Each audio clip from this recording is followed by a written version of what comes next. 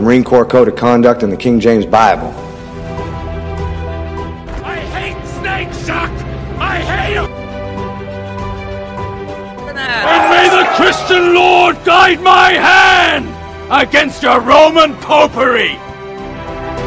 And they may take our lives, but they'll never take our freedom! We're on a mission from God. Entitled, you want answers! I want the truth! You can't handle the truth! Maybe we should chug on over to Mamby-Pamby land, where maybe we can find some self-confidence for you, you jackwagon! Coming to you live from his padded cell high atop Bethel Church, the most heralded, the most despised talk show in all of human history. This is the talk show hell hates. This is Pastor Mike Online. And here we are coming to you live from our top secret broadcasting bunker here at Area 52. We're going on safari today. We're going to be hunting crypto creatures. Cryptids, they're called. The study of cryptozoology. Crypto it's not what Superman is afraid of. However, let me just throw this in here. It doesn't have a whole lot to do, it has nothing to do with what we're talking about today. But the two men who are responsible for the hero Superman, Jerry Siegel and Joe Shuster, they were both Jewish men and very, very familiar with Jewish Kabbalism. So the word crypto to them, they knew what it meant. It meant secret. It meant unsearchable, unknowable, hidden up. And so they also apparently had studied Friedrich Nietzsche.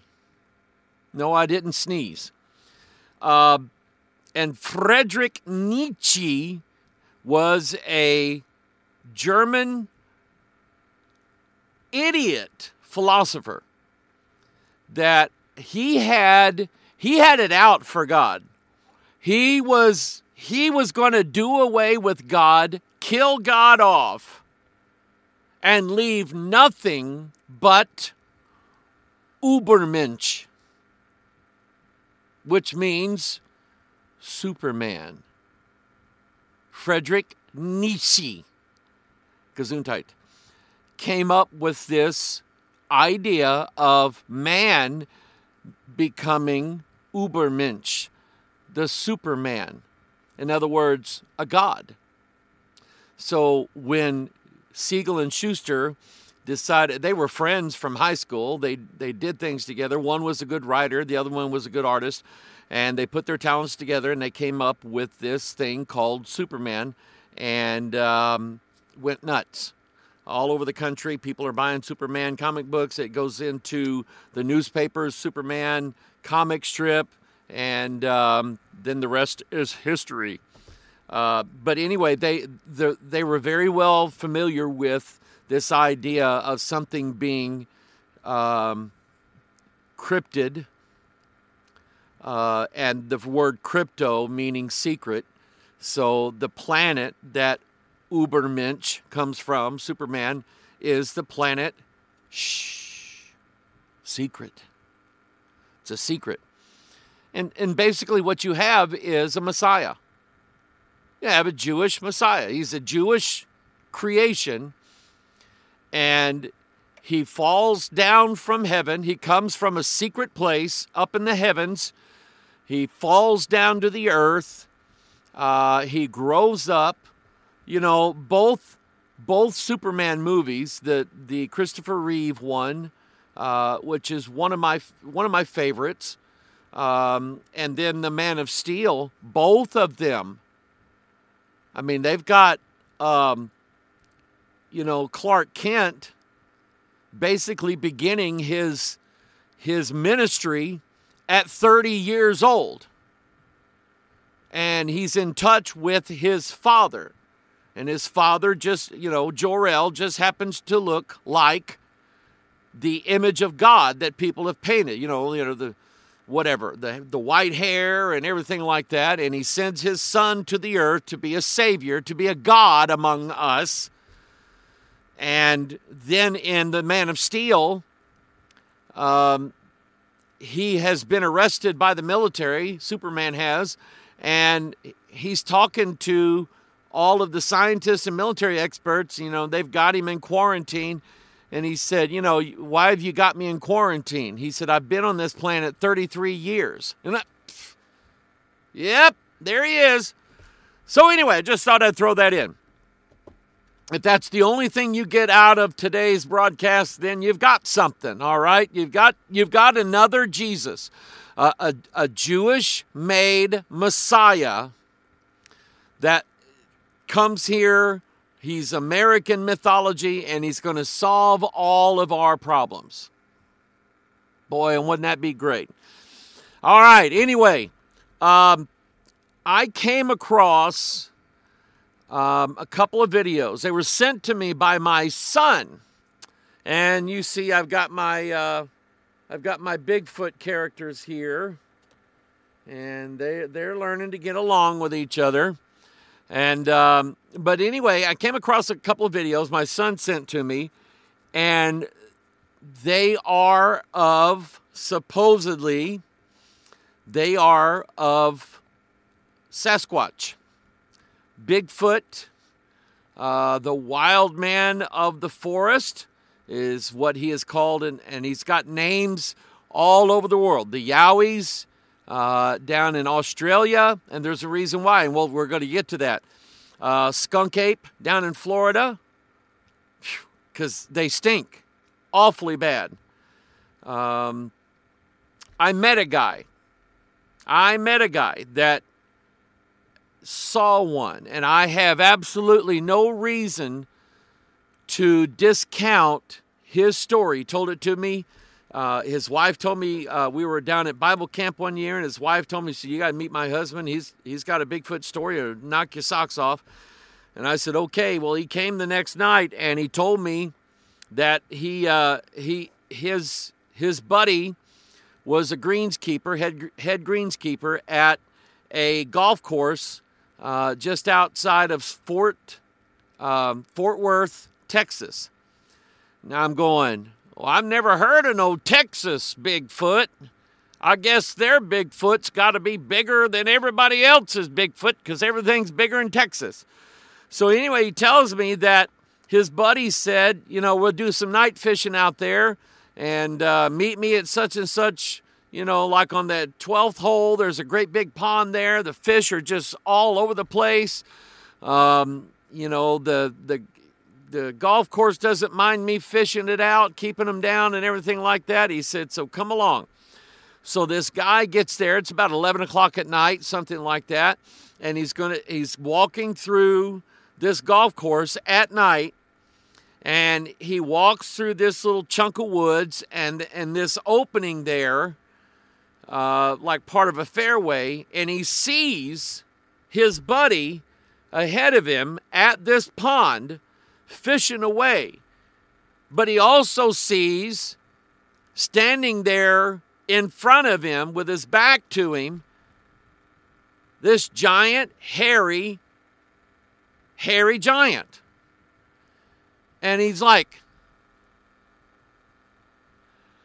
well, he said this Bigfoot was aware of him, and he turns around and bends down and stares at him right in the eye. Now, the guy didn't tell me, if he lost his bowels or lost the control of his bladder or whatever, but I can imagine. And all of a sudden, this thing just slowly turns and walks off. And he's just standing there holding fishing poles and lures and stuff. And he's like, I can't believe what I just saw. And he tells me this story. And he's a businessman. He's a professional man. And I believe him. I believe it. Why? You have to ask the question. Same thing with UFOs. We're not out there trying to prove the existence of 8 reindeer that fly through the air and pull a sleigh and stop at every rooftop in the world in one night, and a big chunky man with a red coat, red fur coat, big beard, white beard with a sack jumps down their chimney.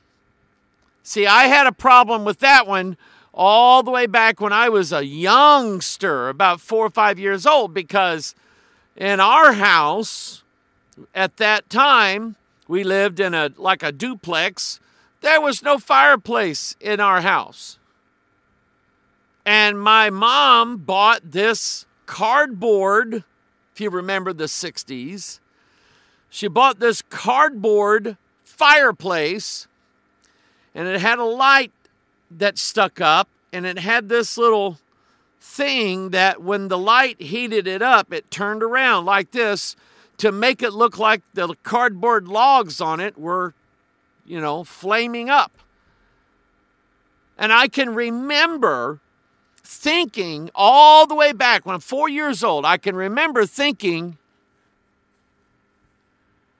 how does Santa Claus come down that chimney? Because there is no chimney.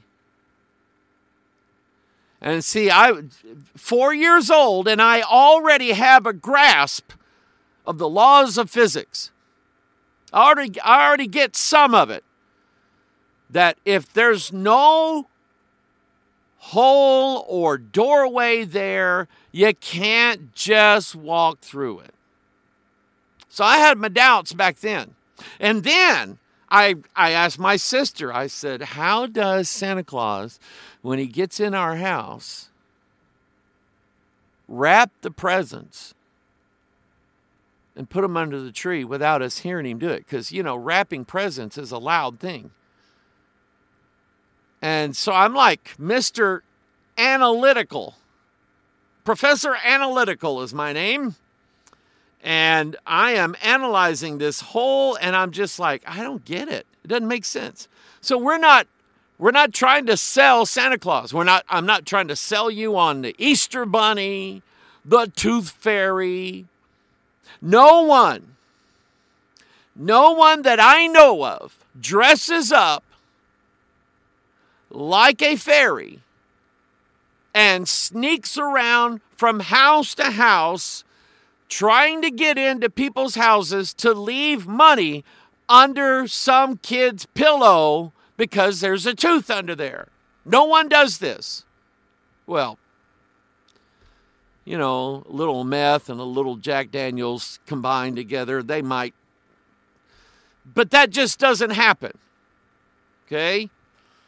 And there are 2 types of people. Well, maybe more than that, but there is the person who believes that it's possible that a bipedal, what do they call them?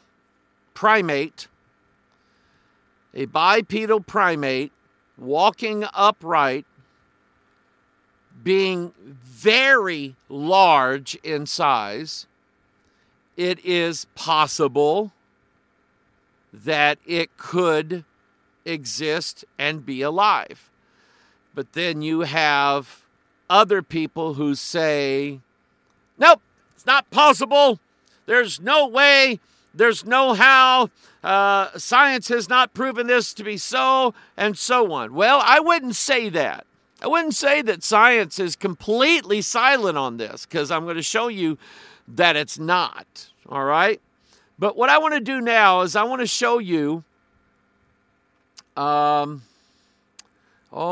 see here. You know, I had problems last week with my camera and some other things, so I had to shut down, and I never could get them fixed. So let me hang on a second. Okay, screen capture. I got to adjust the cropping on my screen capture. Let me. I'll show you what I mean here. I've got to fix that. I got to fix that. I've got to resize it. And then I've got to fix that. And we got to bring up the bottom here. And let's see here. You got to be able to see me because I'm important here. And there we go. All right, let's try that. This video, it's actually two different videos. I believe it's of the same creature. One video shows a large, hairy primate that is looking, he keeps sticking his head out around a bush to see if there's anything out there. And there's something, I can tell you this, just the nature and character of these creatures seems to be that they have the ability to detect trail cams, because not too many are captured on trail cams. Some of them are, but there's been reports where people would set out 6, 8, a dozen trail cams in an area trying to pick up, pictures of whatever, and all of a sudden they'll go out, every one of them be gone. Every single one of them be gone. Now, who knows what that is. But anyway, this first video, we'll go ahead and get it started. In this, let's see here. You need that. There you go. In this particular video, I'm going to adjust the cropping again too. Let's see here. There we go. And there we go. And let me give you some more of the bottom. I guess that's good enough. All right. In this particular video, I want you to notice that there's red tape around this. This was apparently a crime scene. It was a police scene. Somebody found skeletal remains of a human in this location. Nobody knows why. Nobody knows what happened, but they set up cameras to see if anybody or anything was roaming in the area. Maybe it was a bear or something like that, okay? Or maybe it was just a really angry squirrel. I mean, a just ticked off squirrel, okay? So anyway, I'll play it, and then I'm going to zoom in on it. There's something moving right here, okay? And what you're going to see this thing do is, I'm going to give you some top view too. Hang on a second. There we go. There we go. You're going to see this thing pick up trees. It's picking one up. Moved it out of the way. Now watch this. He's going to pick this tree up that you see there in the front from the end from the end. Pick it up and swing it down and slam it on the ground. Wham! Now, folks, that's impressive. That is just downright impressive. Let's see here. I want to give you more. There we go. Now you'll be able to see it a whole lot more better. All right. So let me show you this again. Just the tree part. He's going to pick this thing up from the end of it and swing it over the top of his head and really impress the daylights out of you.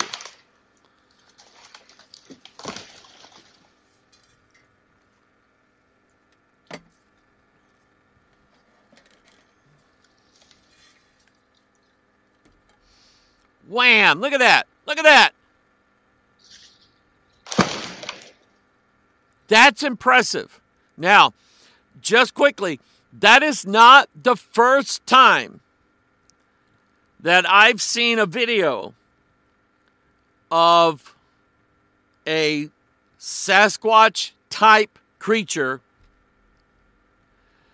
basically picking up a tree, a live standing tree, and pick it up from the trunk and pull it up out of the ground, tearing the root wad off and throwing it.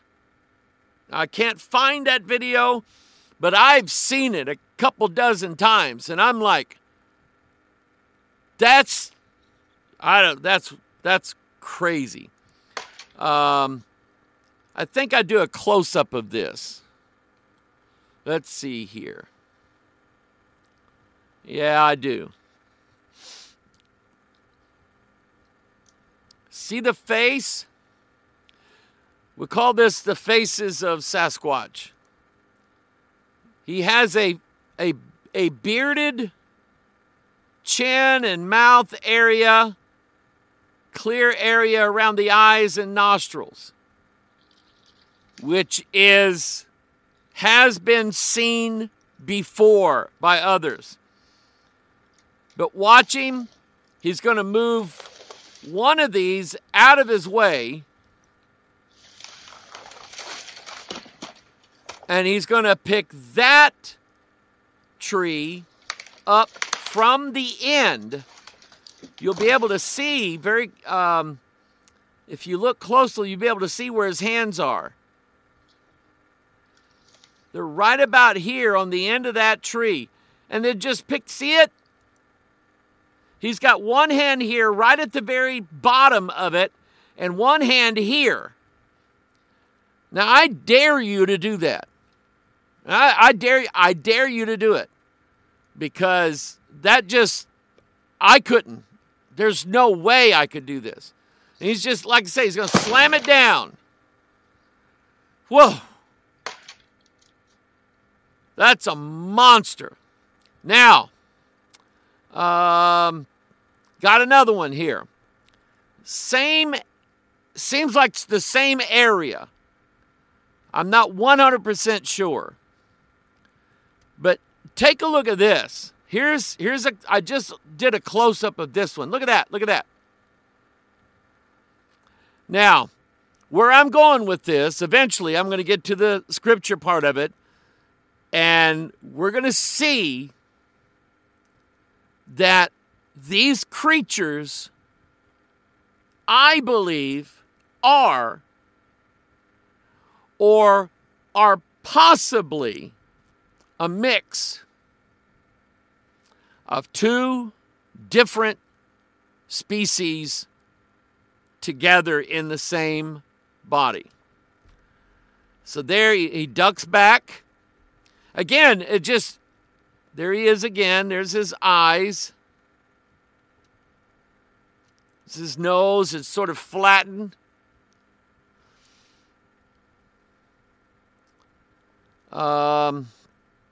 Yeah, there's another glimpse of his face, his eyes, his nose, his brow. Notice that his brow is extended out like a gorilla, like a primate. I think he's going to take another bow here in a moment. Curtain call. Stick his head out one more time. Hello. Hello, everybody. My Sasquatch senses are detecting a camera around. I wonder where it might be. And he doesn't. He's looking for it. All right, and that's going to be the end of that clip. Now, let me get rid of that, and let me bring up this. Swap. There we go.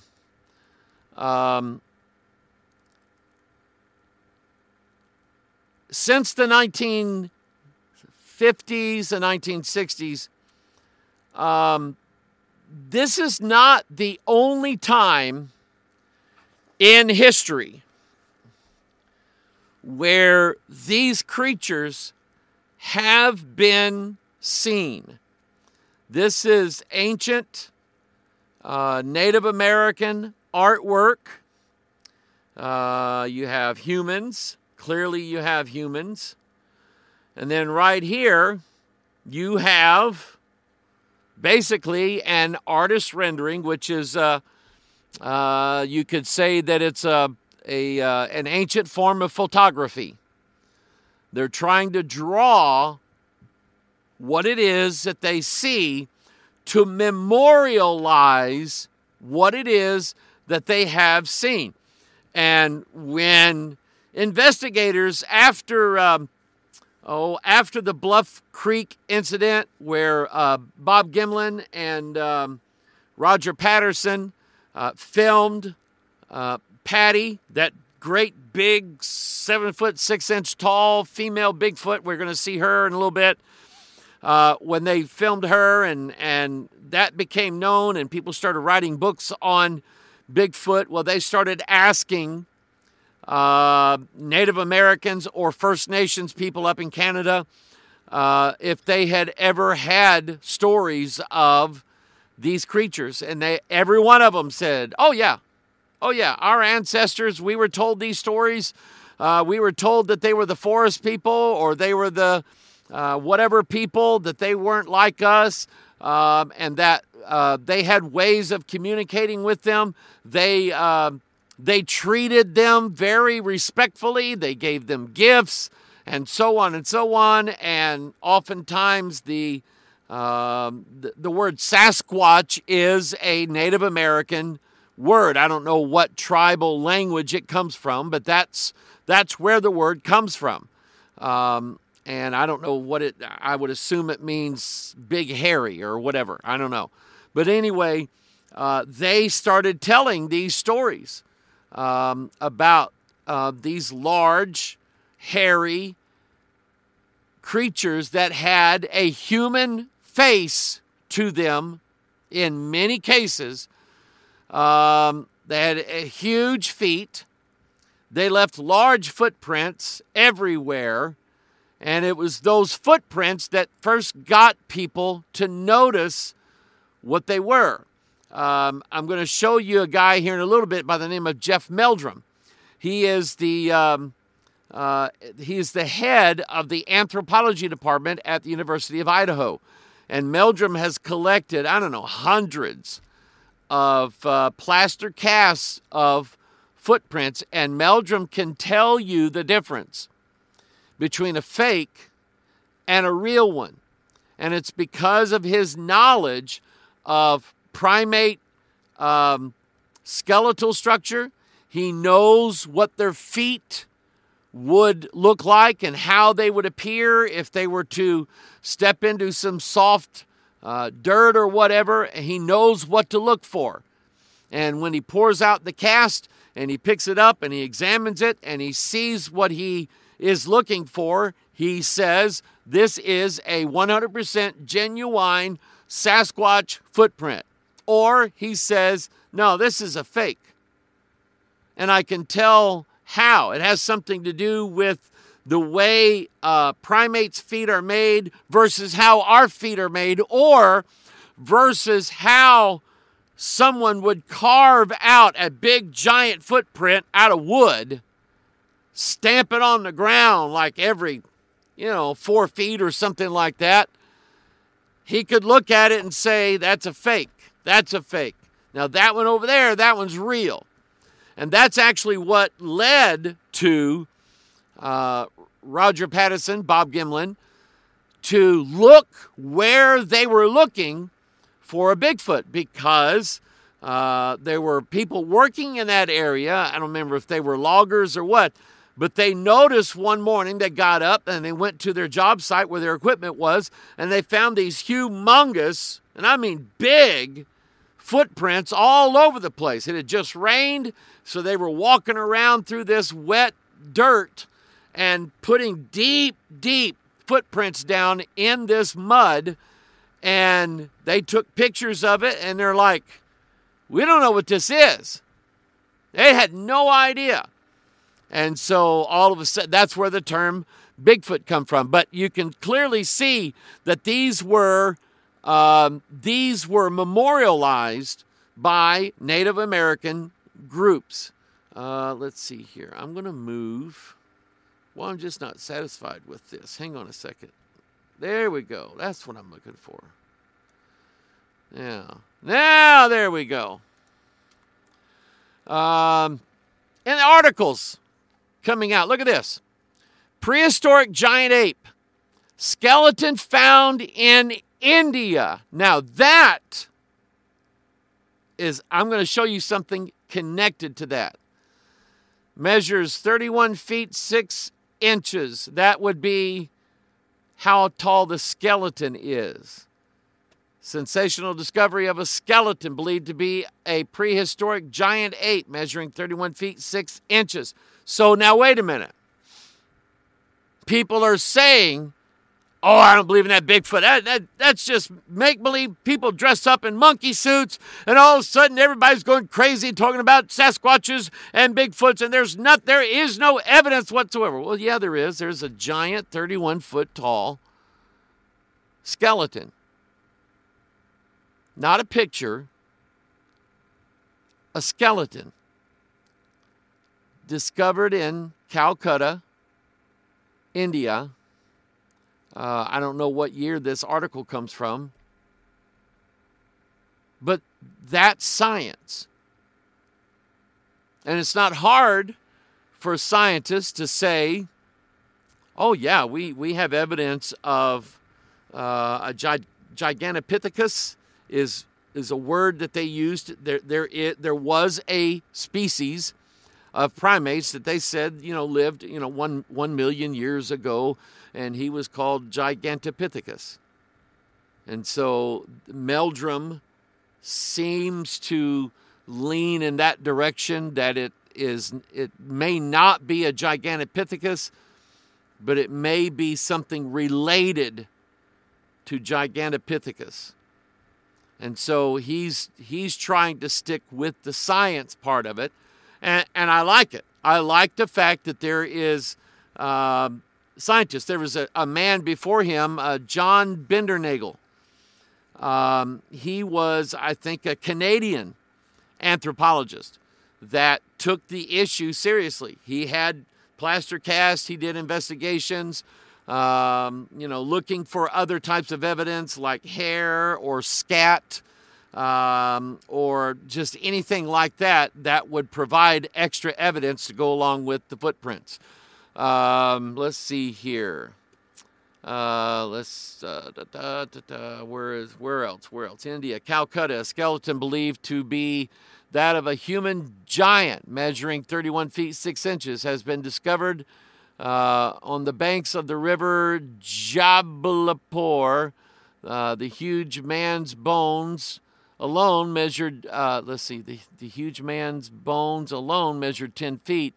3 men were required to move the remains to the chief's palace at Ramgarh. That's another version of this. Okay, Friday, August 10th, 1934. That's when it comes out. Here's another article. Prehistoric giant ape skeleton found in India. Or is that the same? That's the same one. So you have a record, a historical record that a giant something 31 feet tall, we can kind of shave off the 6 inches. Because, once you get to like 20 feet and he's standing in front of you, you don't ask him, now, are you 6 inches taller than 20 feet? You don't care. Okay? So anyway, yes, evidence. And get this. This is Hanuman. This is, and I asked before the program, ChatGPT, this question. Is there any evidence that ancient Native Americans made sacrifices in honor of Sasquatch? The bottom line that AI told me was, nah, no evidence whatsoever. I'm going to re-ask the question. Did Hindu believers offer sacrifices? Let me put this on the screen for you so you can see what I'm doing here. Did Hindu believers offer sacrifices to the monkey god Hanuman?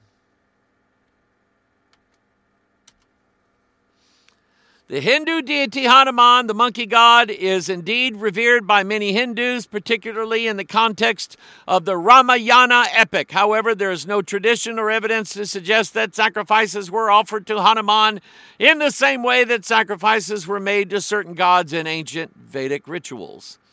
Hanuman is primarily worshipped through prayers, offerings of fruits, flowers, sweets, and other symbolic gestures of devotion.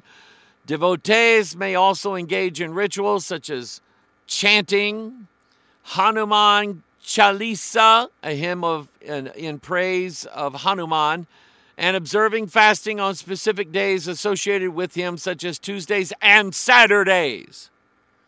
While Hanuman is a significant figure in Hindu mythology and holds a special place in the hearts of many believers, the idea of offering sacrifices to him is not a part of mainstream Hindu practice.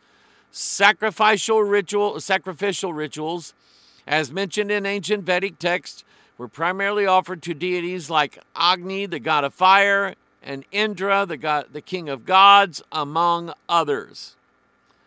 So, what we have is a large monkey god, but it's not quite a monkey. It is a bipedal, which means it walks on 2 feet, not 4.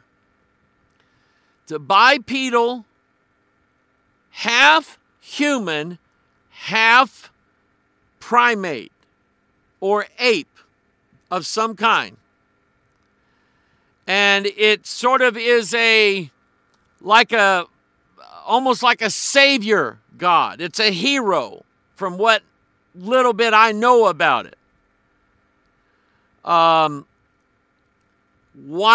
ChatGPT wouldn't say that people offered sacrifices to it, I believe it's possible that they did. We know for a fact that they offered gifts to it, and they revered it as a special god that, like I said, was sort of like a like a savior god. Known as Lord Hanuman, he is the son of the wind god Vayu and a woman of earth named Anjani. Are you listening to this? You have a god who mates with a human earth woman to create this hybrid character, this hybrid half god that is basically a human monkey or a human ape of some kind. Now, folks, that's just way too close to what we know from Genesis 6 to discredit it or discount it. Because people have asked me, Pastor Mike, you say you believe in Bigfoot. Do you believe that they could be the giants? Let me say this. Please let me say it. I believe it's possible. I believe that it's possible that whatever evil angel mated with a human woman or multiple human women, and that it is possible that these could be reckoned under the term giants, because that's what they were. They were huge. And I'm going to show you a little bit of that as we go along. Hanuman here is showing that he has Rama in his heart. That's funny. That's funny. I have Jesus in my heart. He has Rama. Rama, Krishna, Rama. Okay, do run, run. He has Rama in his heart. He is an inferior God, not superior, but he's a God nonetheless, who is ruled over by a higher deity. In Japan, they had the same thing. They had the monkey god Saruta Biko. I haven't had much time to look into that one, but I believe that we're looking at pictures,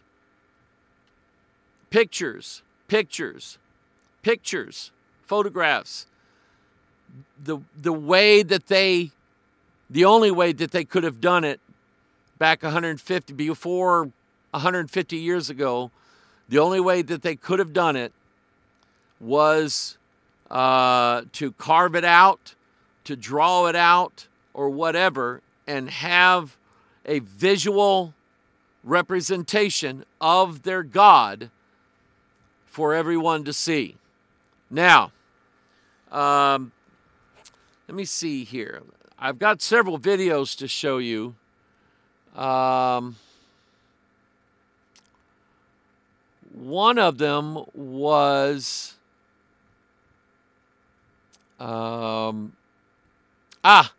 this one. This video here was taken. I don't know who it was taken by, but they took photographs of a Sasquatch-looking creature in the woods, and he's picking something off of a tree fell over, and he is doing something with the root wad of that tree. And the people who were responsible for these pictures, let me go ahead and put this up here on the screen for you. I gotta silence the music so I don't get in trouble.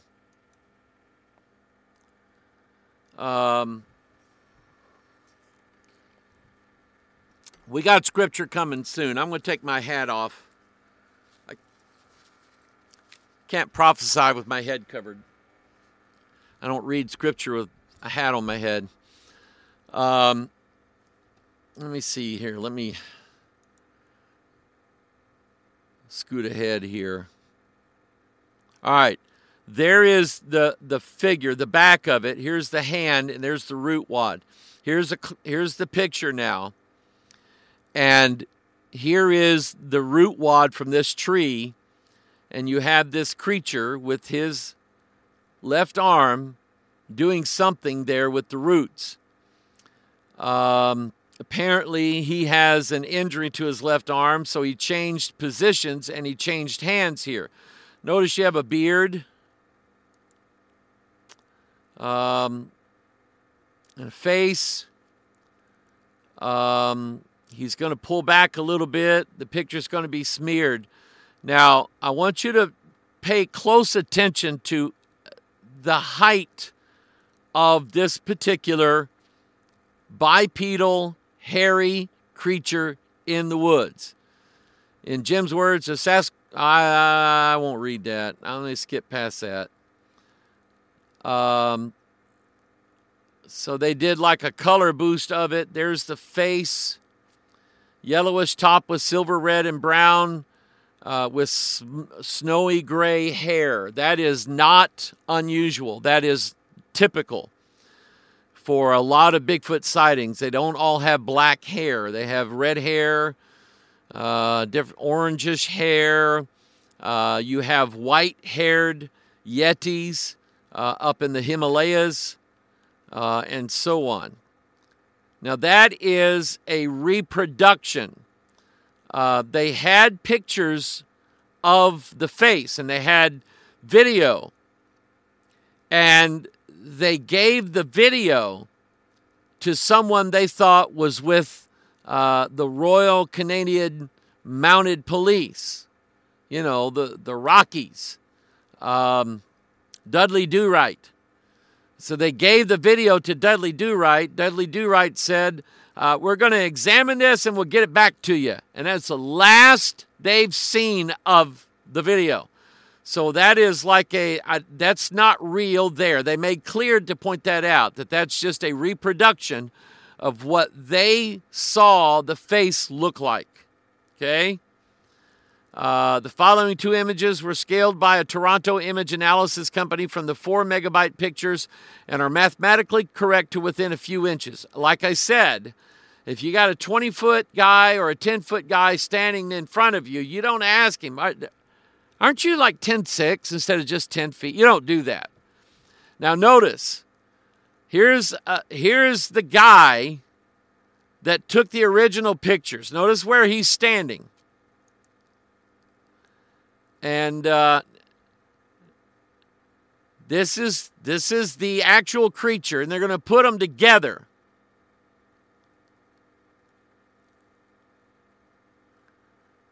Look at that. Look at that. Let's say this guy is 6 foot tall. He just barely comes up to the bottom of his chest. Barely. If you saw this, I wouldn't hang around. As much as I'd like to see one. If I saw that, I'm not sure I would hang around. There's too much we don't know. Well, there is some things we know. Now I'm going to get off of that. I want to go back to this. These are various pictures of creatures from around the country. These are this one here is a skunk ape from Florida. The legs, the arms, everything has been measured. And measured against maybe a bear. How a bear would appear, or a dog maybe, or a human, or anything like that. And the measurements don't match anything other than just this primate. That's it. Here's another picture. This one goes back a few years, but it's a skunk ape. That's what they're called down in Florida for obvious reasons. You'll smell them long before you might ever see one, because everybody that's ever reported seeing a Sasquatch, Bigfoot, Yeti, Yowie, whatever, say the smell was absolutely horrible. You know how some smells like get in your nose, and for like 4 or 5 days after that, that smell is, those molecules are still stuck to the inside of your nose. And every time you take a breath, you're going, well, that's what these things do. There's like a sulfur, rotting carcass, nasty, evil. It's what I preached a week ago last Sunday about us being a sweet-smelling savor before God. And I said, you know, when you put beef on the grill, a beef steak or pork steaks or whatever, it smells amazing. And, you know, if I'm like driving through somebody's subdivision and I smell somebody grilling steaks on the grill, I almost want to stop and invite myself in. Hi, you got steaks, don't you? Mind if I sit? Okay, I mean, they smell good. And then I mentioned Bear Grylls from Discovery Channel, how he caught and skinned and rotisseried a skunk. Now, he was careful to try to get the scent bag out of its rear end so as not to ruin the meat. But what he found out is the meat is born ruined, because he said it stank, it tasted awful.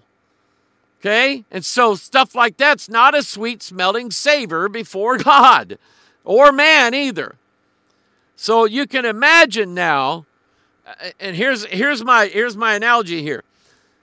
Things that are good and things that God accepts, well, they smell good because actually the Levite priests are going to get a chance to eat it. And if God said, bring in the skunks and you can, you know, offer them as sacrifices, the Levite would be going, I ain't eating that. What, you kidding me? There ain't enough barbecue sauce in Egypt to eat one of those things. I ain't eating that. So these things, they're bad because they stink. And I'll show you from the scripture in a minute. Oh, this is one of my favorite pictures.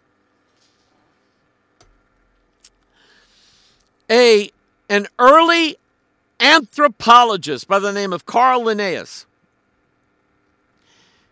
He wrote a book on taxonomy, which basically was a book showing what other species of animals were like around the world. You remember, this is like from the mid-1700s.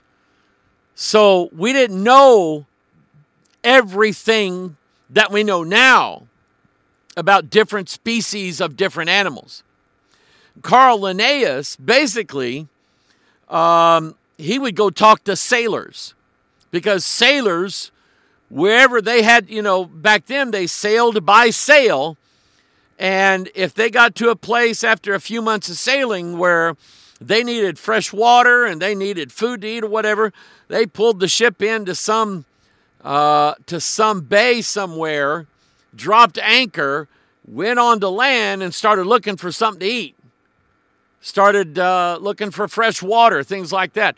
And so Linnaeus took the images that were brought to him by these sailors, and he made his own trip around and saw various different types of primates, different types of this, different types of that, and so on.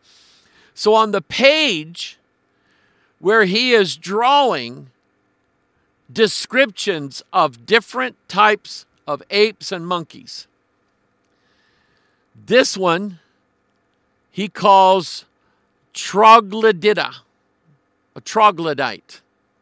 Okay? Now, let's see. This would be an orangutan. Here, and this is interesting, is a chimpanzee, and he calls it Lucifer. Now, and in that case, it meant that he believed that these types of chimpanzees, they are pretty smart. Chimpanzees are one of the few animals that actually knows how to use tools to get food. Okay, so they're smarter than your average bear, all right? But this one, we don't know what kind of monkey he was trying to convey, but he called it Satyrus. Satyrus. Satire. Satire. In other words, this one looked like a part human and a part ape. And he gave it the name Satyrus. The same word that's in our 1611 Bible, satyr. Okay? Let's see here. Troglodyte, what they believed were early cave dwellers who were humanoid in appearance, but clearly simian. Simian means ape-like. Okay? Remember this. Remember that Satyrus species. Now, this is at the University of Idaho. These two, I think they're students, or were.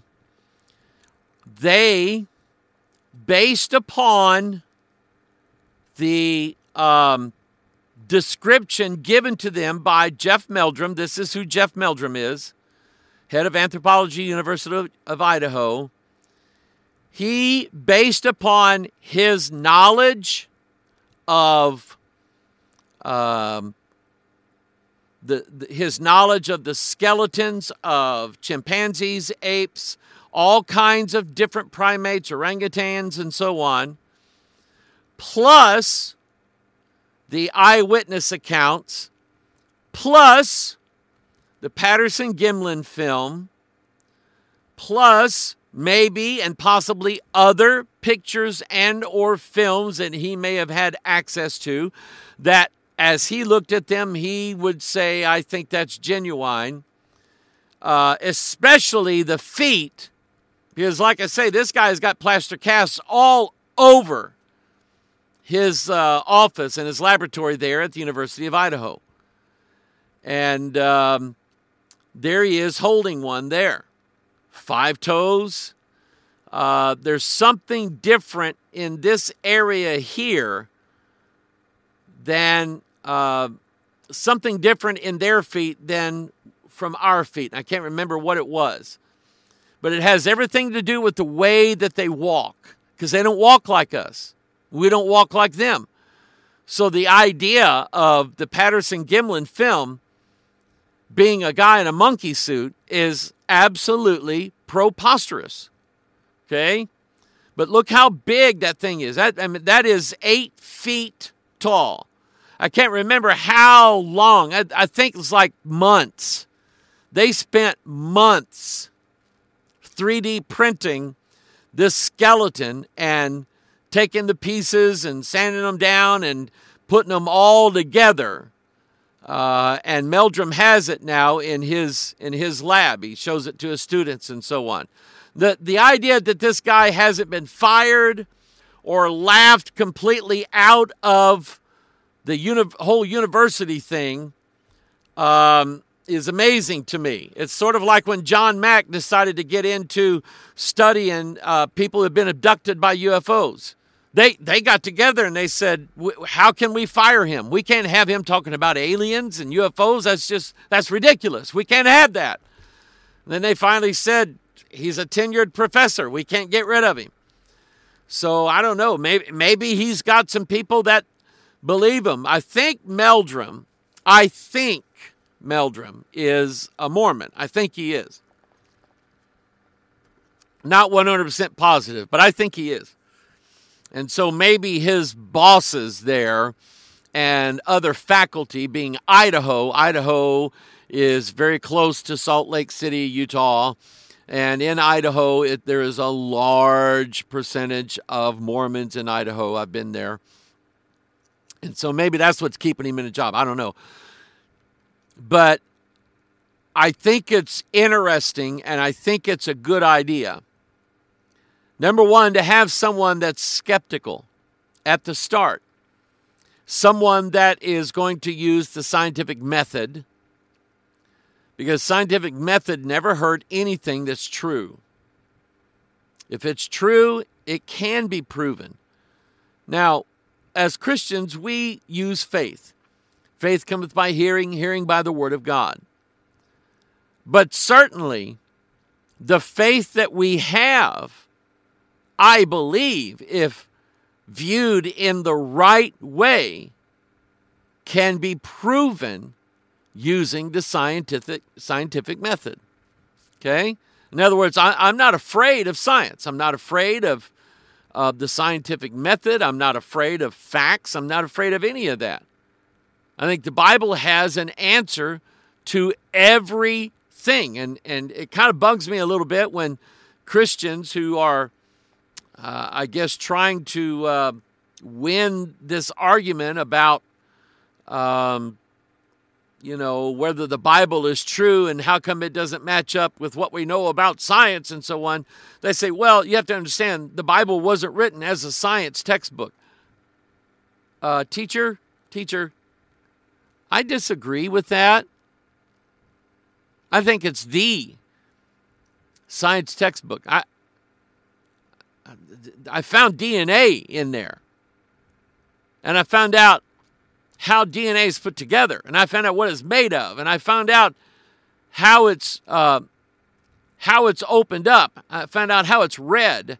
And I found out how it's expressed, how genes are expressed. And all of that's in the Bible. So why not everything else? Amen? So anyway, now, this is Patty. Patty is not, she's not somebody that I would want to go out with, okay? And, there was a girl in my high school that kind of looked like Patty. And anyway, this is the face. This is about as a good a rendering as anybody can get. Roger Patterson had rented this camera. It was 8 millimeter. So you're talking about something about this big rectangle. Okay? Something about, I don't know, about like that. Not very big, and there's not a lot of material on film that small. And when Patterson first noticed it, he noticed that the horses were braying and jumping up. And he looked and he saw this thing. It had been drinking out of this creek. So he grabs his camera, gets off the horse, and he's chasing after this thing, or he's trying to get himself in a position. He's got the camera rolling. He's trying to get in a position to where he can film this thing. And finally, he comes to a spot where he's in a resting position. He's got the camera running.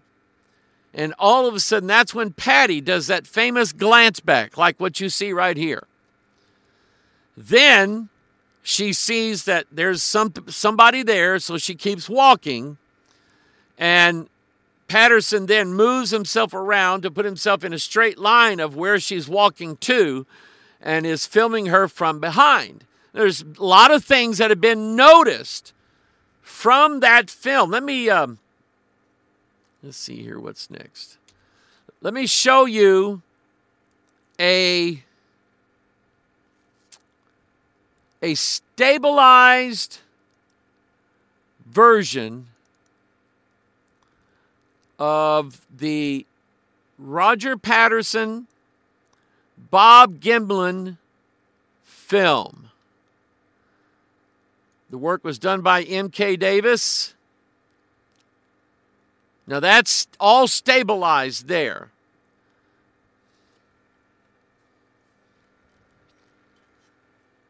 And colorized. They fixed the color to it. Now, as you're watching this, remember this is 1967. This would be a year after I was born. I remember it well. Ask yourself the question, does this right here, does this look like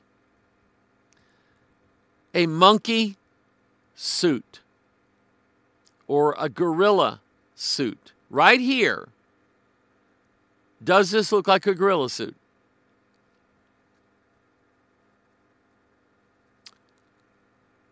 The people who make gorilla suits for Hollyweird, they can't reproduce. You see this right here? They can't reproduce that to any great, any kind of accuracy.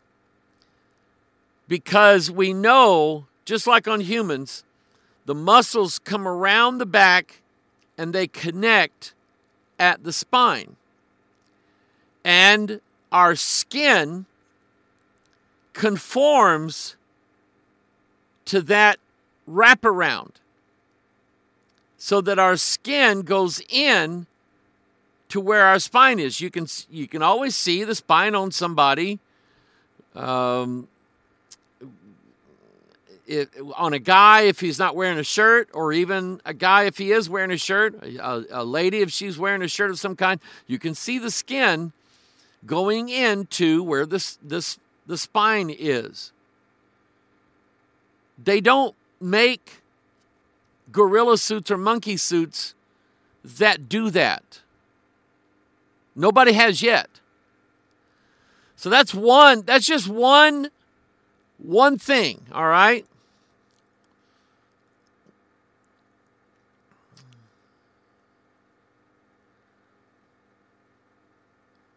There's where Patty entered. Oh, here she is right here. They superimposed her walking into the woods in this area.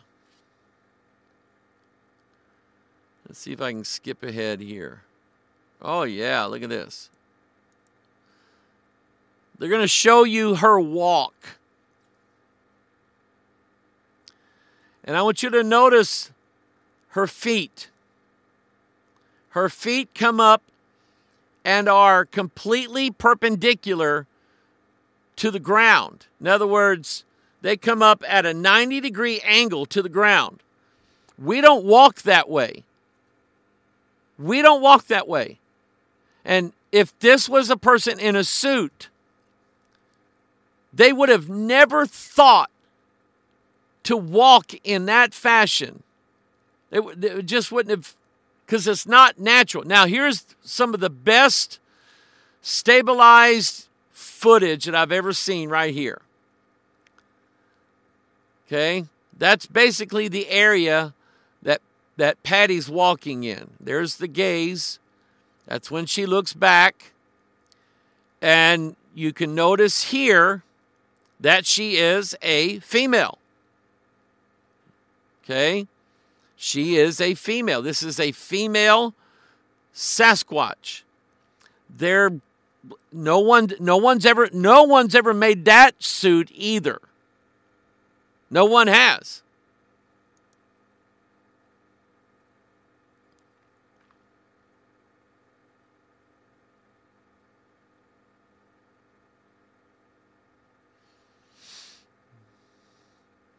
I like how she walks, but she's really good at walking backwards. I mean, that tells you something right there. I mean, very, very smart character. She can walk backwards like that. Notice that there's almost no hair here. Well, there's a reason for that. Her arms rub that area, and that's why. Notice her buttock. Okay? You can see the muscles moving inside, underneath the fur, underneath the hair. You can see the muscles doing their various thing right underneath the skin. Again, they don't make monkey suits that do that.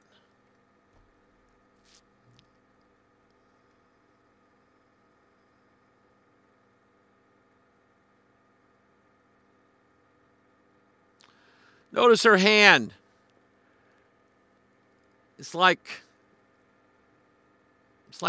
she's going to dig something. That's her natural gait. Okay? That's naturally how she holds her hands and how she walks.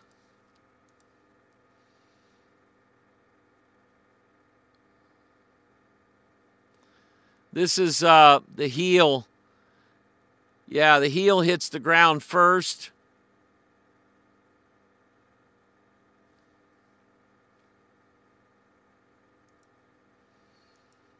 Let me just kind of skip forward through some of this.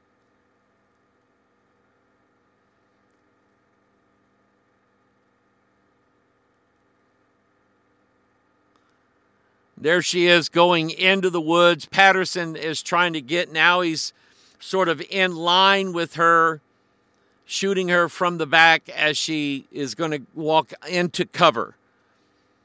Her natural, it's just like any other animals, like deer or anything like that.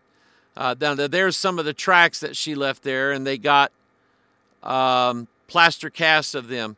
And right here is what I was talking about.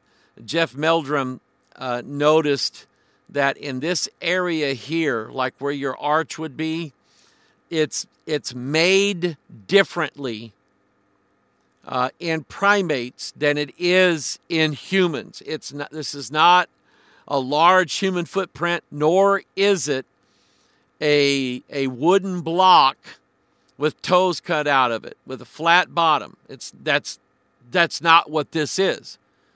It is a real footprint, a very large footprint. And so they're taking plaster casts of it and so on. There she is in all her beauty.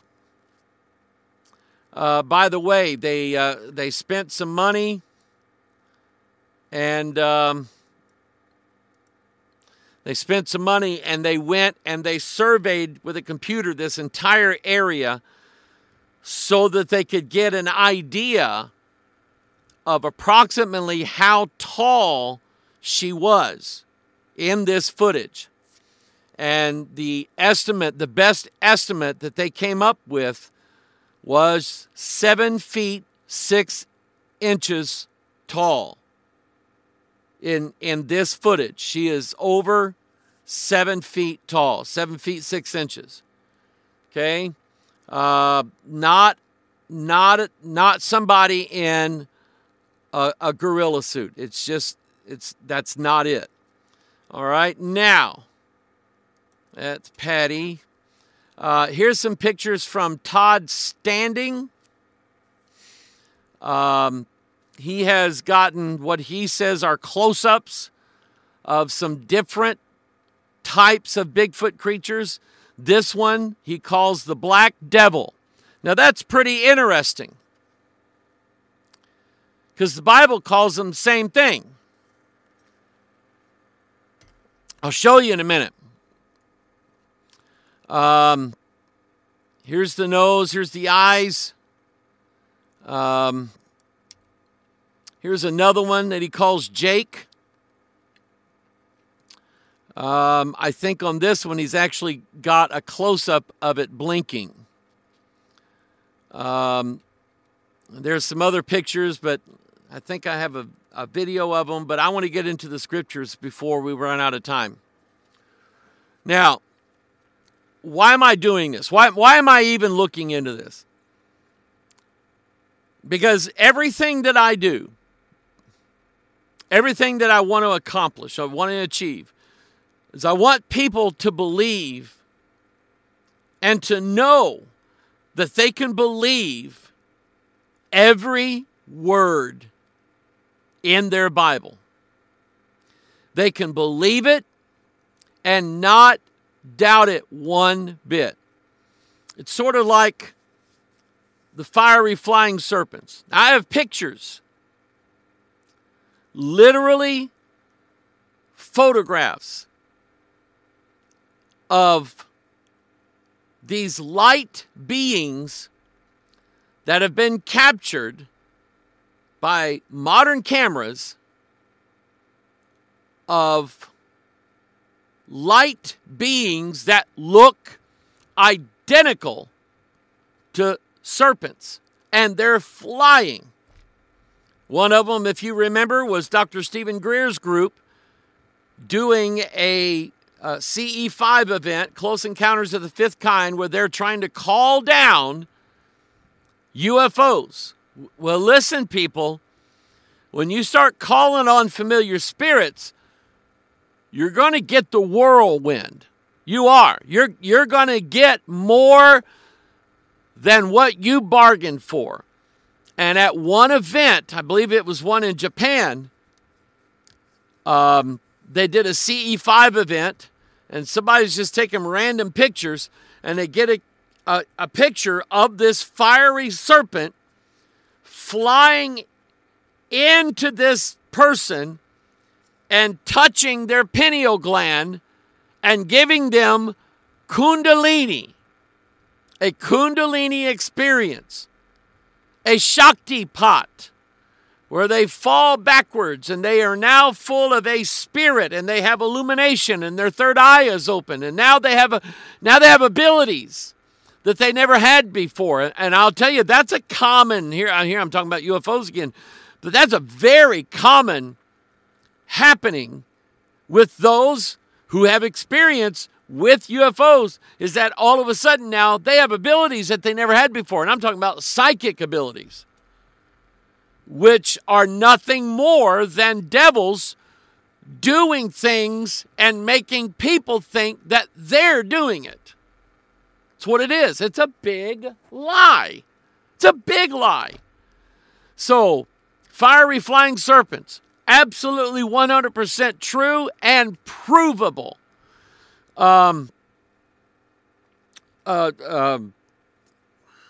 Unicorns, 100% true and provable.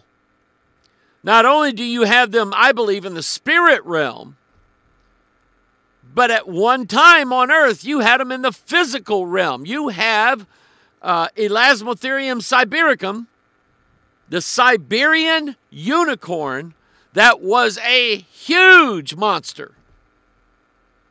And one look at that, and that horn, big, huge, massive horn coming out of the top of his head, and like you're going, okay, I'm getting out of the way. I just don't feel like taking this on today. I'm moving out. Those things were real. We have the skeletal remains of them. So the Bible, 100% provable.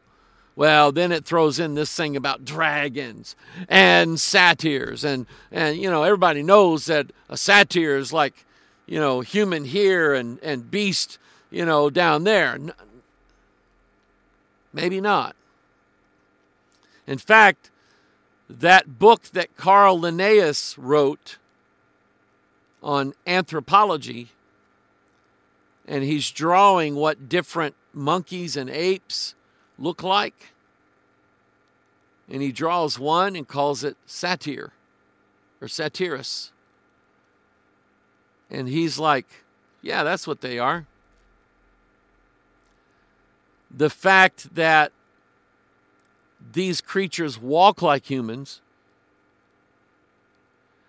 have legs and feet like humans, and many have facial features like humans. It wouldn't surprise me if in the Bible's reference of the word giant,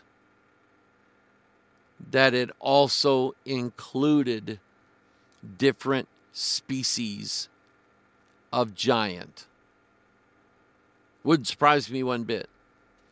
But here you have it right there in front of you. Isaiah 34, and the thorns shall come up in her palaces, nettles and brambles in the fortresses thereof, and it shall be an habitation of dragons, and a court for owls. The wild beasts of the desert shall also meet with the wild beasts of the island, and the satyr. Now, the Hebrew word there, we'll look it up in a minute, sair, and we'll find out what it means, and we'll find out where else it's in the Bible. And the satyr shall cry to his fellow. The screech owl also shall rest there and find for herself a place of rest. Now, we believe in owls. We believe in wild beasts. There's owls again. Dragons, it could be as simple as large lizards, or the type of dragons that you find in the Pacific Islands, the Komodo dragon. And by the way, Komodo dragons, they have poison in their mouth. That's how they get their food. They find a goat, all they have to do is bite it. They don't have to hold on to it and rip it apart right then and there. If it gets away, so what? They'll stick their tongue out and find it. Then they'll rip it apart. It's probably dead already. But they have poison in their mouth. That's how they get their victims. Okay? But the satyr shall cry to his fellow. Now, I gotta play this video. Oh, yeah. Now, this one, I had to edit. Because the guy's making some comments. But I want you to listen now to this guy pulls into a truck stop on this highway in Oregon. And just off from where he is, it's all forested. And this is what he hears.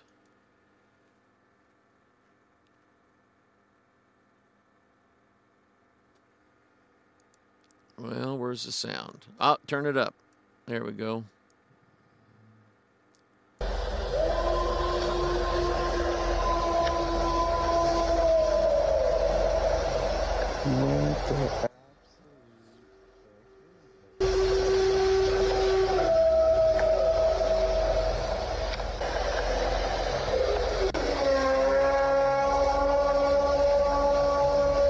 Starting to regret that I stopped at this rest stop.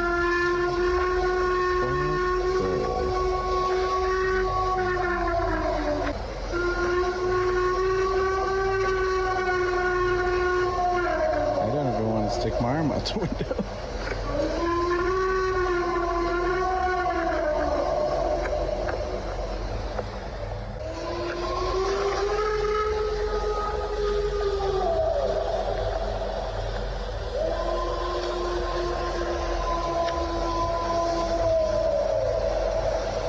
What the absolute fuck is it?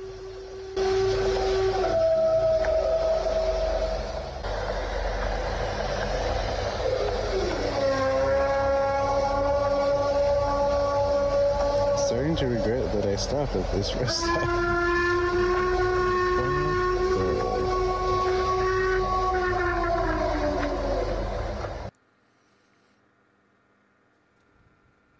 That did it for me. I'm done. That also is very common for people to hear yells like that. That's why in Australia they're called Yowies.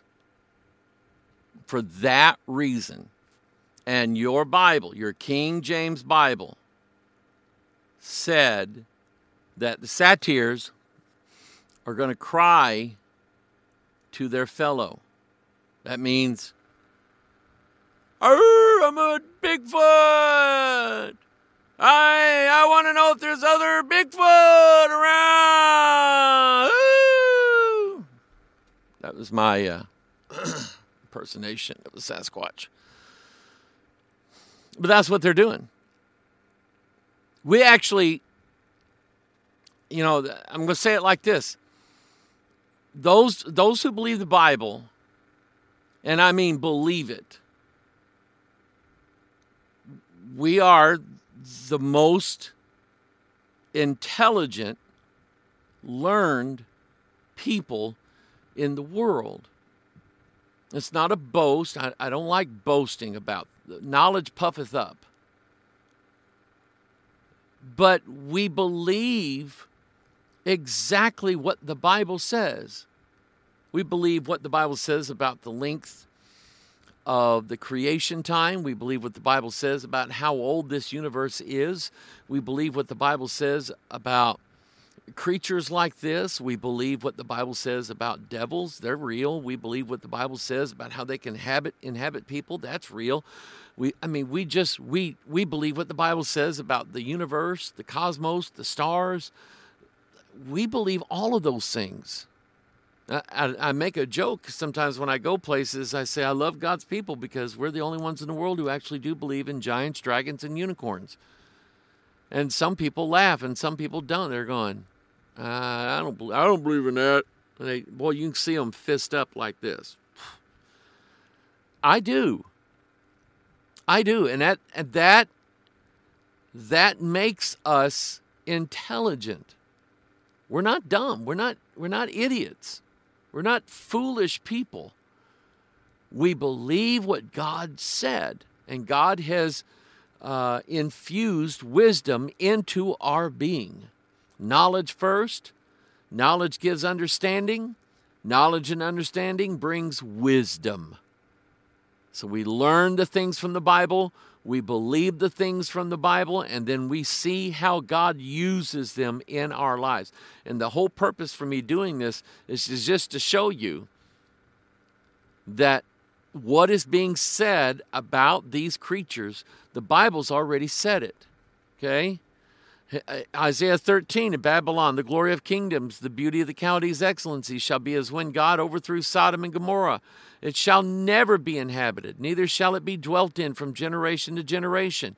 Neither shall the Arabian pitch tent there, neither shall the shepherds make their fold there, but wild beasts of the desert shall lie there, and their houses shall be full of doleful creatures, and owls shall be there, and satyrs shall dance there. Now, I don't know exactly what that one means, but I believe it. And I believe we're talking about the same thing. Now, here is Blue Letter Bible. Blue Letter Bible breaks down this particular word in Hebrew. It is sa'ir. Sa'ir. Okay? And all it means is hairy. Has hair on it. Can you think of a person? Yep. Esau. Hairy. Why? God wanted you to see, God had already told Rachel that two people were in her womb, two manner of people, two different nations.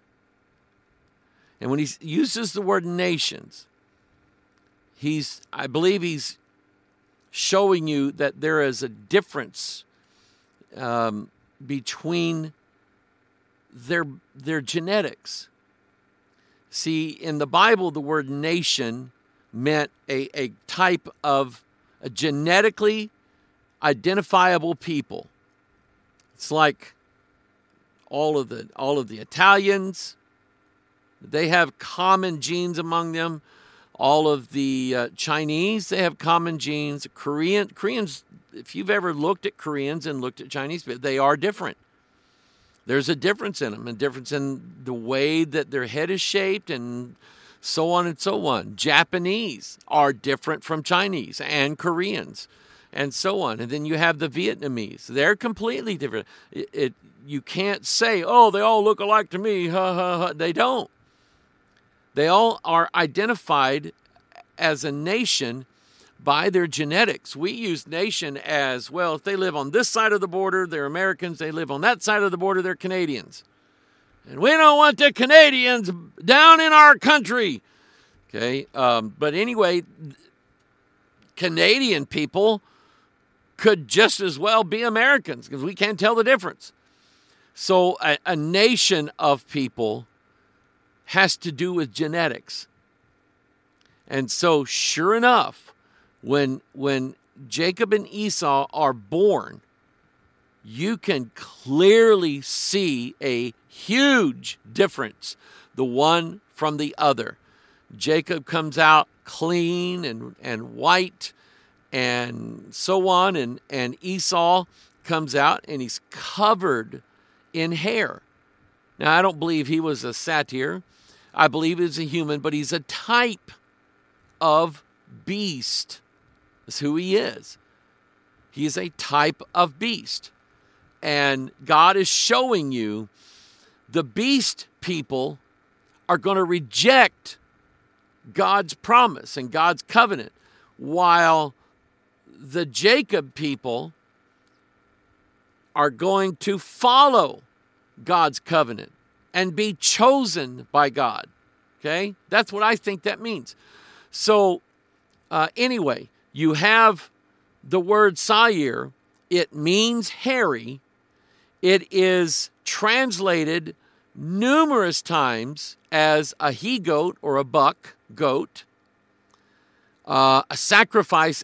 In fact, I'm not positive, but most of the time that a Sair is mentioned in the Bible as a goat, it's a sacrificial goat.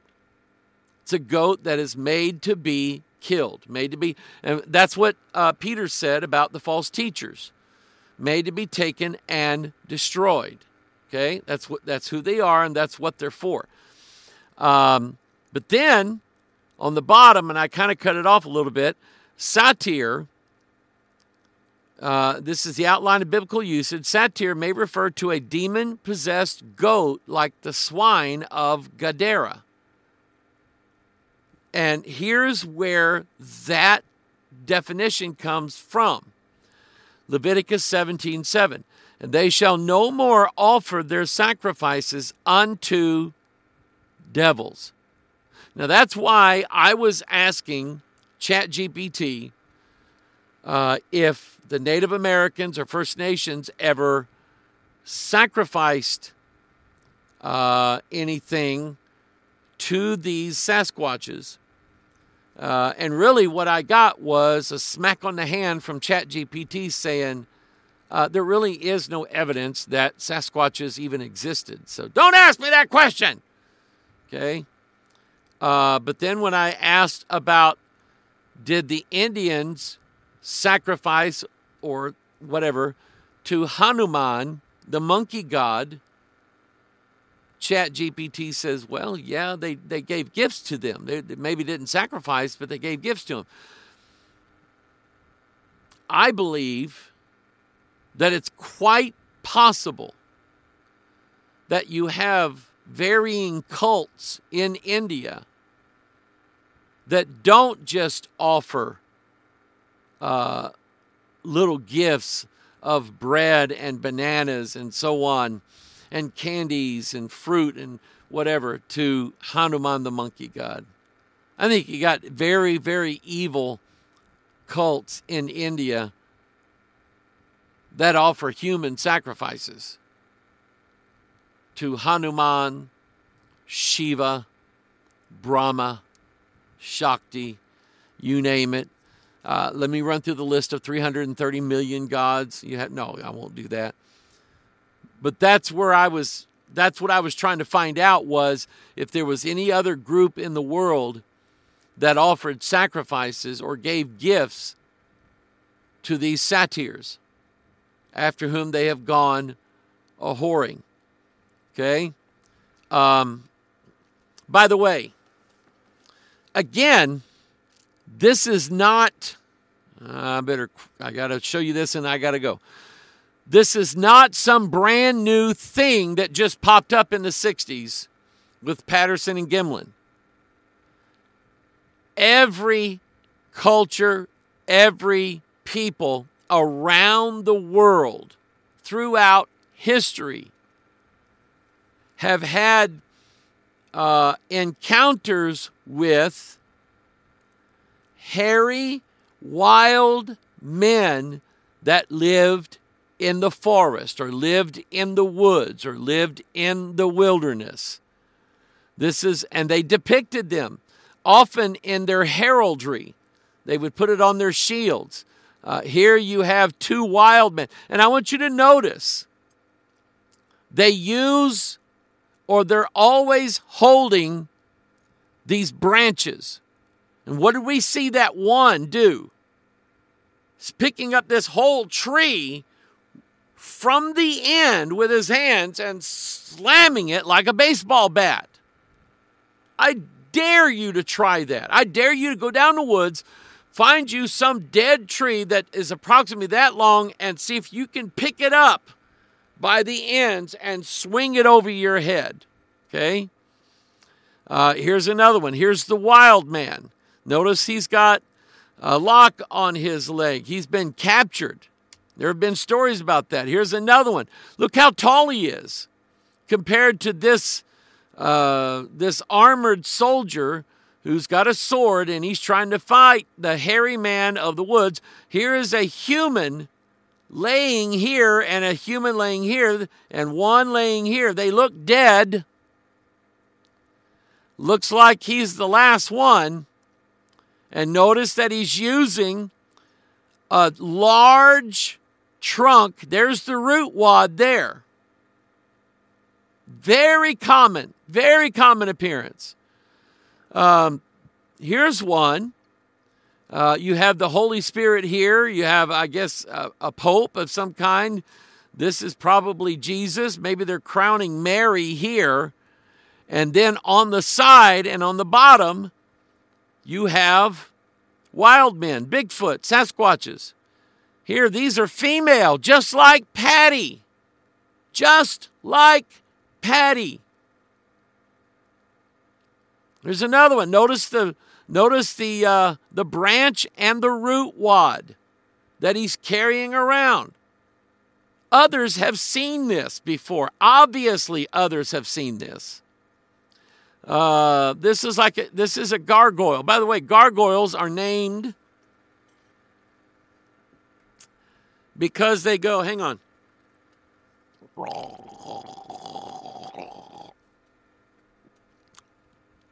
The water comes off the roof, goes down a thing, and comes out the mouth of the gargoyle, and they make this gurgling sound. That's why they're called gargoyles. Anyway, notice you have the wild man, the hairy wild man. His body's full of hair. He has human facial features, and the branch, the stick. Okay, here's another one. There's the stick. Here's the hairy wild man, facial features of a human. His feet are huge. He's very tall. Here's another one. This guy's big. And notice again, he has pulled this tree up from the roots because the root wad's still on there. That's it. That's all I got for you. Let's see here. Let me get this, and I'll do this, and I'll do this, and we'll play some happy music for you. There's more. There is more. Always got more. But that'll give you a good start. If you've seen a Bigfoot, send me your account of what you saw, and send it to pastormikeonline@gmail.com. What you see right across the bottom, right here. pastormikeonline@gmail.com. Send me your story. I'd like to read it, and maybe we'll post it on our website. All right? Appreciate your love for our ministry. I don't take it for granted. What a blessing you are, not just to me and not just to our church, but I can tell you, the people out in Kenya, they are so thankful that God is using you to help us with the work that's being done out there. Not just the teaching, not just the sermons and so on, the feeding and the gospel that they're getting. And it's what a time for it to be. Because I mentioned this a couple Sundays ago. My friend now, I love this man, Bishop Leberlea. They were associated with the Church of England in London under the Archbishop of Canterbury, under first Queen Elizabeth, now King Charles, who is dying of cancer apparently. But they have separated themselves away from that. They are part of a coalition of Anglican churches in Kenya that have pushed away from the Church of England and said, we don't support gay marriage, we don't support transgendered, we don't support homosexuals behind the pulpit, we don't accept them as being Christians. They must confess and repent just like everybody else has to. And so they separated themselves because of that. And I went, woo! I did. We were eating lunch, and I'm going, amen! Bless my heart. So, God bless you all. I love you. You're the reason why we do what we do. Don't forget, everything I said today has one purpose,